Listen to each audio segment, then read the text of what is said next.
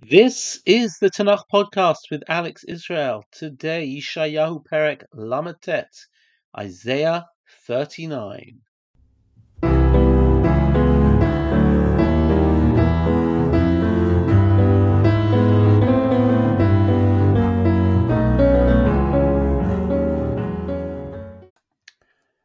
Our chapter today continues with the stories of the Assyrian siege of Yerushalayim, and this is in fact the final episode, the episode where Moradach Baladan ben Baladan, the Babylonian leader, comes to visit Chizkiyahu, and Chizkiyahu is criticized by the prophet.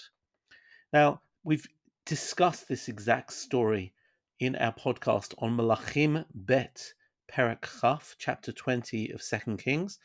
And any of you who want to study this Perek, this chapter, are welcome to go back and check out that podcast. But I'm going to use our time today to talk about a completely different topic, a topic which relates to this point in Yeshayahu, because here we are in chapter 39.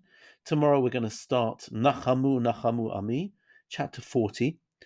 And according to many people, this is the gap between 39 and 40 doesn't just represent the exchange of a chapter, but in fact, this represents two completely different books. Two books, you'll say? This is all the book of Isaiah, but actually, if you look in academic sources, they will talk about, Isaiah and Deutero Isaiah. They'll talk about two authors of Yeshayahu. And what I want to try and do is examine a couple of questions. Number one, is there any basis to this? Number two, is this legitimate from a orthodox religious perspective to come along with such ideas? Where would we put ourselves with this theory? Where does it come from? Why do people say such a thing? And so let's set sail. As we've seen, Yeshayahu is placed in a very, very specific time window. The opening chapter tells us Chazon Yeshayahu ben Amoz asher chaza al Yehuda v'Yerushalayim, the visions of Yeshayahu the son of Amoz, who prophesied about Judah and Jerusalem in the days of, and it lists four kings: Uzziyahu, Yotam, Achaz, and Chizkiyahu. And we've actually gone through this entire period. In chapter 6, we saw Uzziyahu. In chapter 7, 8, Achaz, and then we moved on to Chizkiyahu, and here we are. But all of this takes us, if we're talking about the Assyrian attack on Jerusalem, takes us to 701 BCE. Well, when we look at the second half of the Sefer, we will see that the Sefer assumes that, in fact, the Chorban Habayit has happened, that the temple has been destroyed. Here, let me give you an example from chapter 64, Perek Samach Dalad. We say, Arei Kachechahu Midbar, your holy cities have become a wilderness. Sion Midbar Hayata. Yerushalayim Shmama, Jerusalem is destroyed. And listen to this line, chapter 64, verse 10. Beit Kodshenu v'tifartenu asher hilelucha avotenu haya lisrefat eish. Your holy house, the house of your splendor, has been burnt. So in other words, it sounds like very much that the Chorban has happened.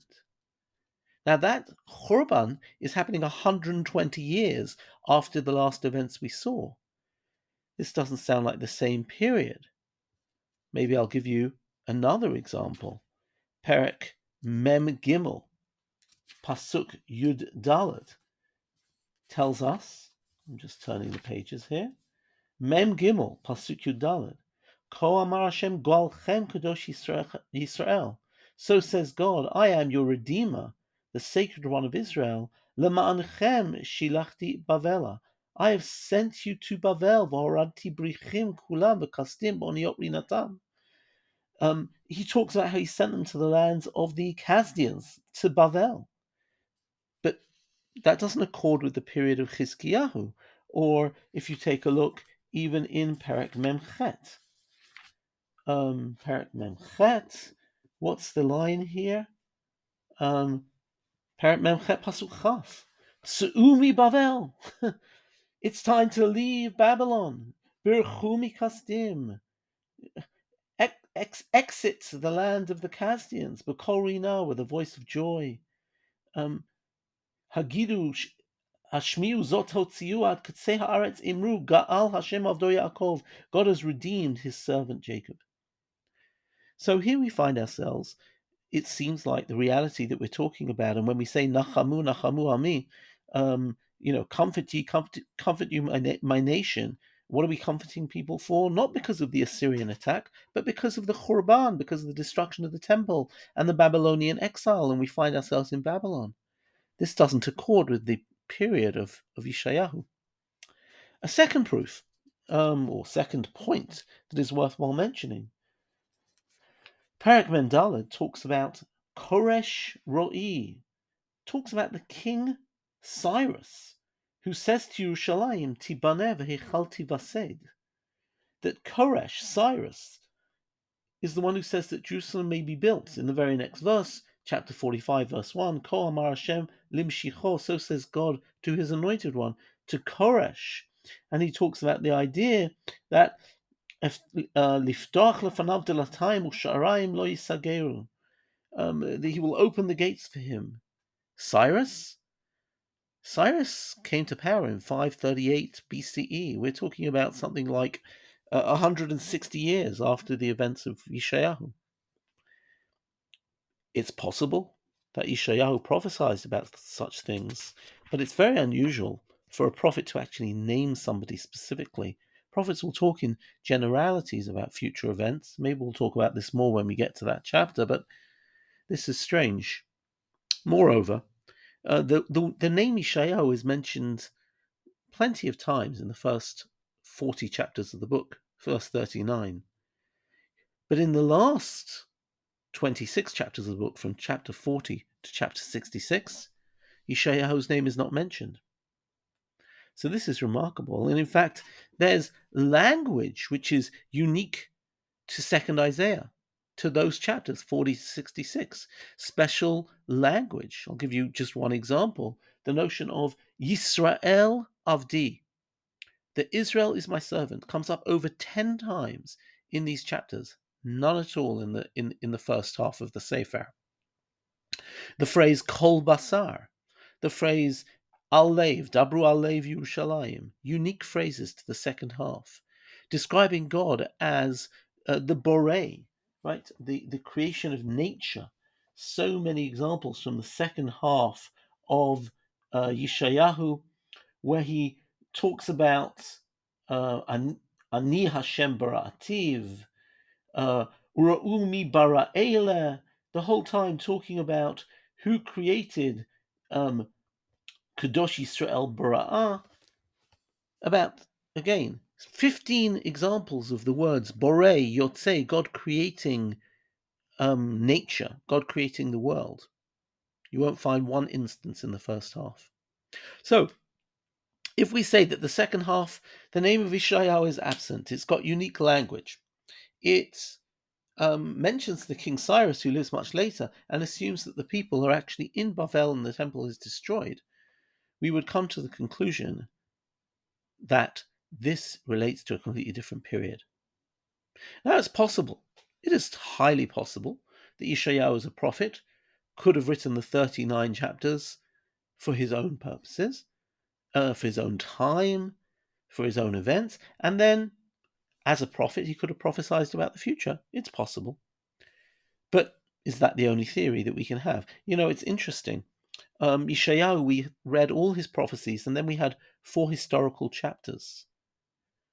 Well, in the book of Yirmiyahu, we also have all Jeremiah's, and those 4 historical chapters are lifted out of the book of Kings. The same pattern we find in the book of Jeremiah. Jeremiah has all his prophecies, and then the final chapter describes the destruction of the temple verbatim from the book of Melachim. So maybe we have a pattern. Maybe we have a pattern that the first 39 chapters are indeed the prophecies of Isaiah, and we conclude his segment with historical chapters. But then, who wrote the end of Yeshayahu? And let me say that There are lots of parallels between the first 39 chapters of Yeshayahu and the last 26. A lot. And it seems to be very beautifully edited. So much so that we come to a conclusion that possibly there really are two authors, but the author of the what we'll call second Isaiah is in fact maybe somebody from his prophetic school, a student of a student. You could well imagine that somebody today teaching the works of Rav Soloveitchik, teaching the works of Rav Kook, might use similar terminology, similar language to their master. And therefore, it totally works there being two authors coming from the same school. All of that said, though, traditionally we see Yeshayahu as a single book. And we know that, for example, Ben Sirah, an ancient Jewish book from the 3rd century BCE, talks about one book of Isaiah.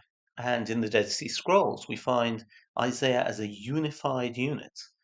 Same true in the Septuagint and the Vulgate. So, in traditional Jewish sources, we actually see Yeshayahu as a single unit. And maybe this makes a very deep statement, even if we can identify a certain shift in time frame and a shift in possibly authorship for the second half. Maybe we're making a very, very deep comment. If the first half condemns Am Yisrael and talk about apocalypse and the survival of the She'irit, suddenly the second half is going to talk about comfort and about hope and about return in a far more positive and optimistic way than we could ever imagine in the first half. And maybe that's making a deep statement about Jewish theology that just as much as we believe in judgment and we believe in the Midat Hadin, there is also the side of the attribute of mercy, the Midat HaRachamim, and that ultimately the two have to be held together in some sort of balance, just like the first half of Yeshayahu and the second half of Yeshayahu present to us. That's it for today. Litraot.